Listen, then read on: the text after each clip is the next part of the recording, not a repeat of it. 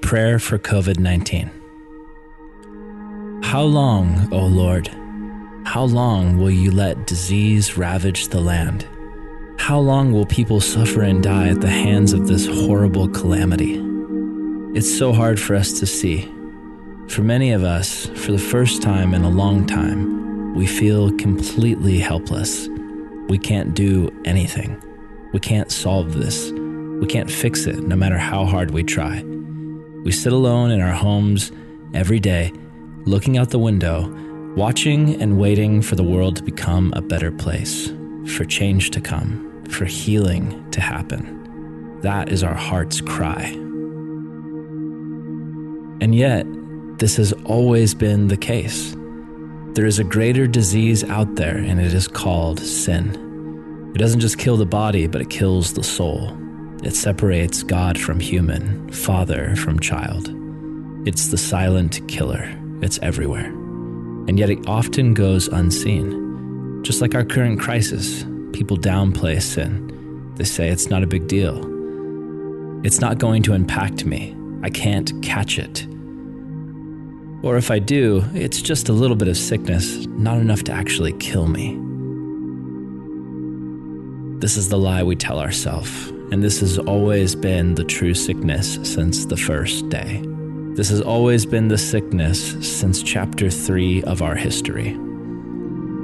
God, we're reminded in this moment that you are the healer, and that the cure is already here. Its name is Jesus.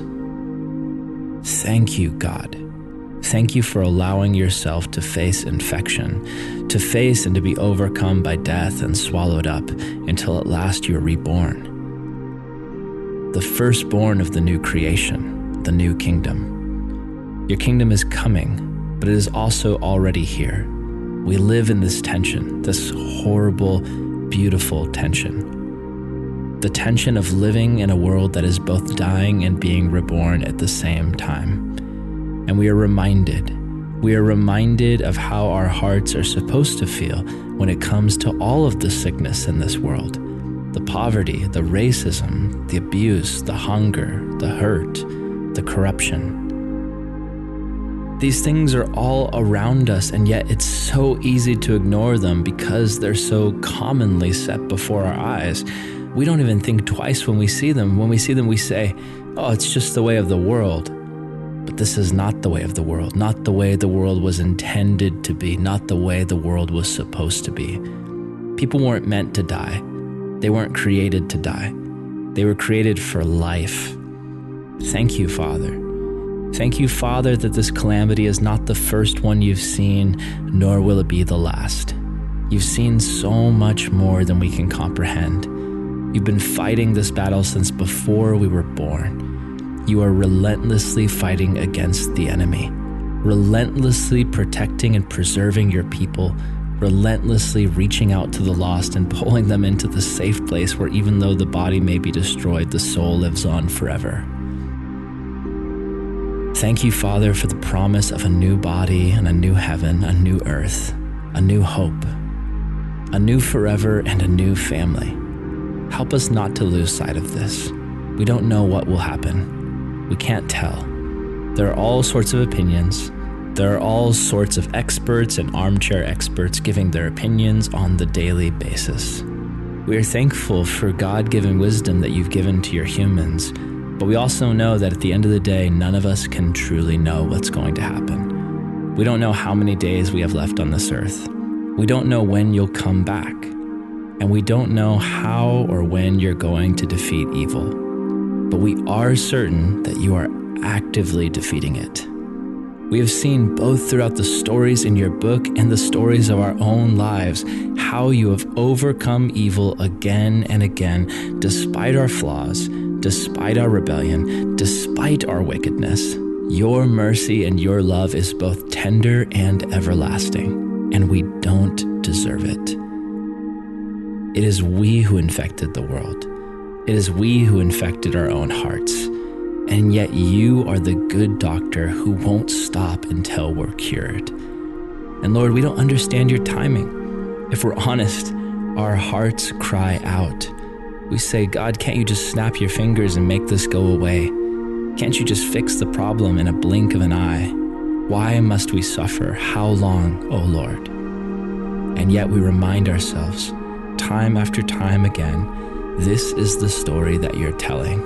You've allowed us to be a part of it. And every chapter of the story indicates and points to us the truth that you are good and you never fail, that you do everything you do for a reason. God, that is so hard to accept at times, but we know it to be true. You didn't cause this disease, but you are the cause of the cure against it. You are the cure. You have always been the cure. Once this virus is defeated, there will be others. This world in its current state will never be our home until you come and you give the cure to this land, when you redeem and restore all things to the way they were meant to be. And so, God, we are at your mercy. But that's good because you are so merciful. You are not some distant God far up above, moving us around like chess pieces. No, you are the incarnation, the God who is with us. You are with us. You hold the hand of the sick.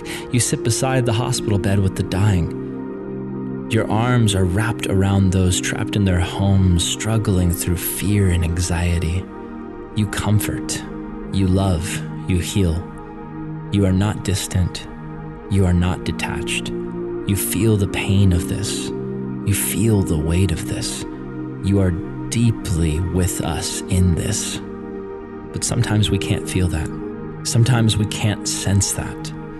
We don't think that you're here with us. We think you're out there somewhere beyond the stars.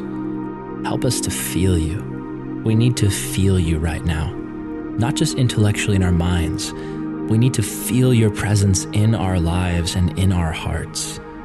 We pray for revival. Use this moment, God. Use this moment both to draw the masses to those who would preach your gospel, but also to raise up those who have never preached before, to speak the truth and to reach many. Help us to remember that we are all a part of your body. And so if we speak and it only reaches 3 people, help us to remember there are millions of others who are a part of the same body all across the world at the exact same time, reaching their own 3 people. And all together, the body is reaching a lot of people. It's not about us. We're not required to save anyone. It's not our job. We deliver the good news. You are the one who saves. Help us to go do our part, to speak the truth, to speak love, to speak comfort, to help the hurting, to pray for those in need, to risk all that we have to help our fellow man. Please, Jesus, protect us during this time from division and suspicion and skepticism. Help us to reject conversations that take our attention off of the needs of those right in front of us. Help us not to get caught up in trying to figure out what exactly the dark forces are doing behind the curtain. And help us instead to refocus our attention on what you are doing right in front of our eyes. Help our days to be filled with truth, with love, with honor, with purity, with respect, and give us courage. Fill our hearts with the courage that can only come from being in the boat with the one who can calm the waves and the storm. Please calm this storm, Jesus. May your kingdom come, your will be done on earth as it is in heaven.